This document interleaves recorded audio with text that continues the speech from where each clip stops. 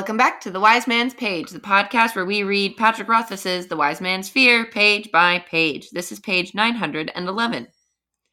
Tastic things. I'm not given to believing. Perhaps you'd like to tell me what really happened. For a moment, I wondered how he'd managed to hear about my activities near Levenshire so quickly. Then I realized he wanted to know the details of our bandit hunt in the Eld. I breathed a mental sigh of relief. I trusted Dedan found you easily enough, I asked. Alvaron nodded. I regretted having to send him in my stead, Your Grace. He is not a subtle creature. He shrugged. No real harm was done. By the time he came to me, the need for secrecy was past. He did deliver my letter, then? Ah, yes, the letter. Alvaron pulled it out of a nearby drawer. I assumed it was a sort of odd joke. Your Grace? He gave me a frank stare, then looked down at my letter. 27 men, he read aloud. Experienced mercenaries by their actions and appearance. A well-established camp with rudimentary fortifications. He looked up again. You can't expect me to believe this as the truth. The 5 of you couldn't possibly succeed against so many. We surprised them, Your Grace, I said with a certain smug understatement. The mayor's expression soured. Come now, all provincial humor aside, I consider this to be in extremely poor taste. Simply tell me the truth and have done. I have told you the truth, Your Grace. Had I known you would require proof, I would have let Dedan bring you a sack of thumbs. It took a full hour of arguing to drive the notion out of his head. This didn't set the mayor back as I expected. Perhaps you should have let him, he said. The humor of the situation was rapidly fading for me. Your Grace, if I were to lie to you, I would choose a more convincing tale. I let him consider this for a moment. Besides, if all you want is proof, simply send someone out to verify it. We burned the bodies, but the skulls will still be there. I'll mark their camp for you on a map. The mayor took a different tack. What of this other part? Their leader, the man who didn't mind being shot through the leg. The one who stepped into his tent and disappeared? True, Your Grace. Alvaron eyed me for a long moment, then sighed. Then I believe you, he said. But still, it's strange and bitter news. He muttered almost to himself. That's the page. I'm Nick. I'm Joanna. I'm Jeremy. Beginning to think Dedan was wiser than Kvothe ever thought. Indeed. Kvothe's own classism has, he didn't actually understand the realities of what he was getting into in a way that Dedan did. Yeah, and it's funny because Kvothe is so wrapped up in stories, maybe he didn't consider that no one would believe that 5 goons could take out an armed camp with almost 6 times as many people in it, or that the story wouldn't be enough to prove it to the person actually sponsoring the mission. Yeah. And now that when you think about it, in historical tales of bounty hunting, they usually do require some proof, right? When you're bringing someone in dead or alive, you still got to show up with the body. You can't just show say, or their head. Yeah, I definitely killed them. Take my word for it. Yeah. Well, also they went outside their remit, right? They were just supposed to scout them. They weren't supposed to kill them, right? Oh no, I'm confusing this with something else. Probably. I don't know if that's the case or not. But I think that the mayor did not understand how big the bandit problem was, right? I think he assumed, if he thought that there was 30 well-trained and armed bandits out there, he wouldn't have sent 5 people, right? So I think he assumed that the problem was smaller than it was. Or, crackpot theory time! The bandits were hired by him in the first place, and that's why they have his gold, and he assumed that they'd be able to kill Kvothe, and when they don't kill Kvothe, he wants to make sure that Kvothe doesn't think that he believes his story right away, because then Kvothe might think that he knew what was going on. And why does the mayor hire these I haven't figured that out yet, Jeremy. I'm just crackpotting over here. Jordan, I love a good crackpot theory, but if the mayor wanted to quote that, he would just order him executed. Fine. But I mean, hold on. Let's not completely throw this bathwater out because we need to sell it. Well, you called it bathwater. You did this. Good point. We're all sitting in a big bath together, scraping our toes. The bar graph bath. Here's the thing. I think it's extremely likely that the bandits originate from someone inside the mayor's administration. I think that's extremely likely. I think Braden is a good candidate. I think Mellowin Lackless is a good candidate. I think that it's an inside job in some capacity, right? Do I think the mayor is directly responsible? No. But do I think perhaps the mayor benefits? Maybe. We've talked about how potentially the mayor is a warmonger and that having the bandits on the road is some kind of like false flag operation to justify an increased military buildup. Yeah, or maybe the mayor isn't the one who's making that plan, but someone wants the mayor to go to war or someone wants unrest in his lands. So it could, I think the fact that they're well trained, and maybe this is what the mayor is cottoning to, is that if they are well trained, if true, he wants to verify this because yes, it's possible he's just telling a tall tale, but if true, the mayor understands that it's more. True. Yeah, the mayor understands that it was not just ragtag bandits. This was a organized military camp, and therefore the implications are different than it would if it was just some random bandits. Yeah, and like he is skeptical of Kvothe, and the one thing that he like when he says, "Well, what about the guy who you claim like you couldn't kill with arrows?"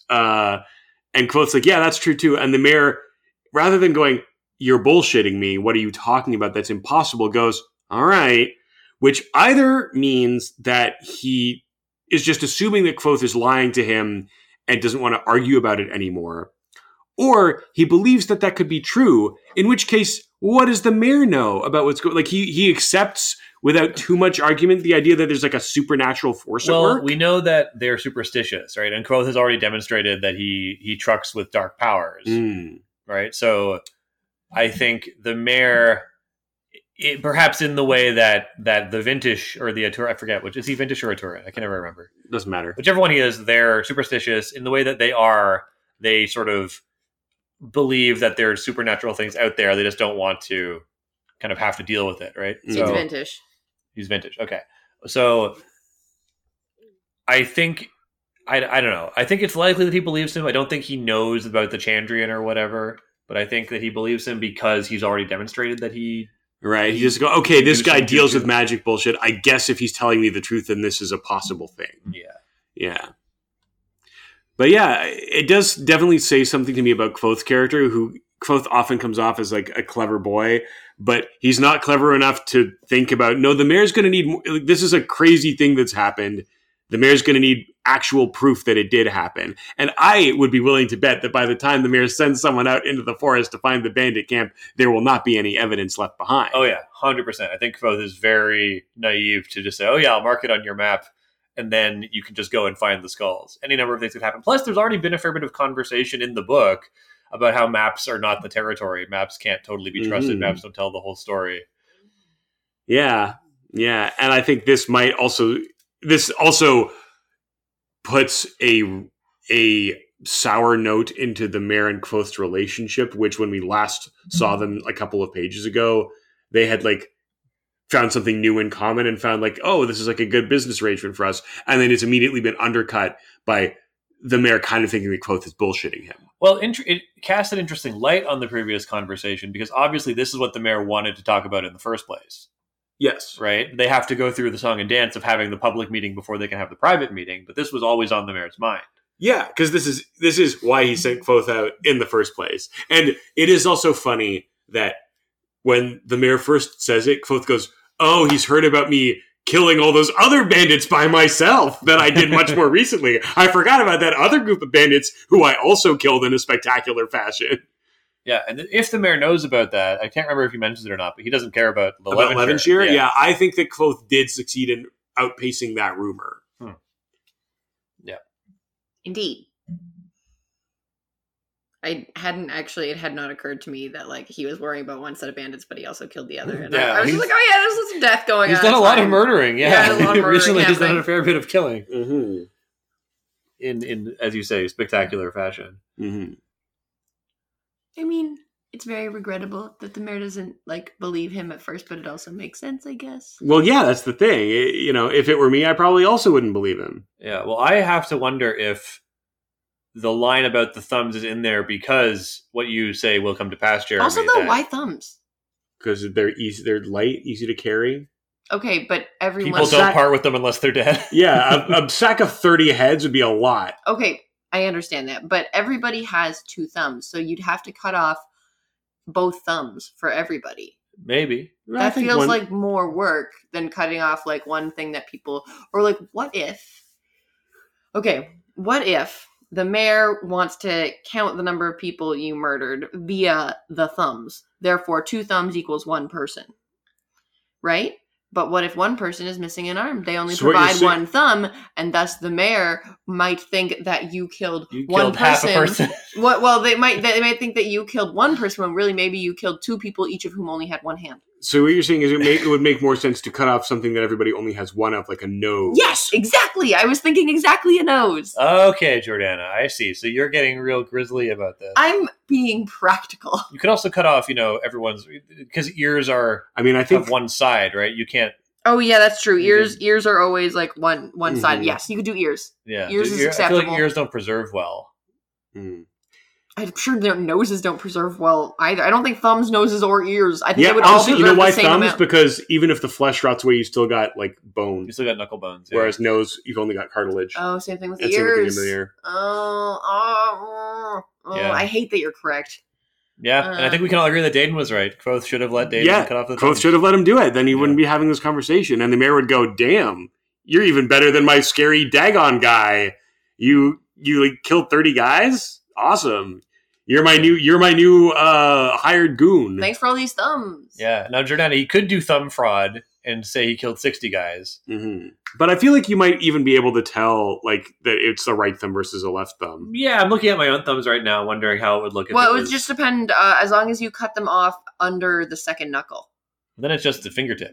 No. I mean, okay, so knuckle 1 is the one closest to the tip of your thumb. Uh-huh. Knuckle 2 is the one closest to your hand. Oh, and the ball joint.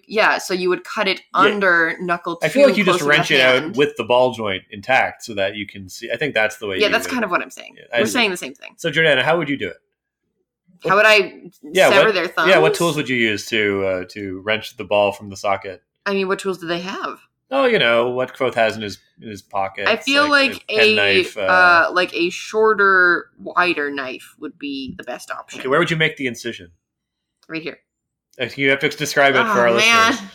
Okay, I guess on the side, on the inner side under the ball joint. You would jam the tip of the knife in there and just kind of pop it out. And then you have to cut it. Jesus Christ. Okay, I spent a lot of time doing all the hand drawing for anatomy and stuff. I know a lot about hand bones and hand muscles and all that crap because I spent so much time drawing hands. This is something that I completely separate from life or other people. And just yes, hands. Let's remove. You're basically a surgeon. No. God. I have it on good authority that the hand bone's connected to the wrist bone. The hand, famously one bone, as we all know. Oh, yes. Famously. Yeah, that's the way it goes. That is the way it goes. And that's the way we will all go on tomorrow's page. Of The Wind.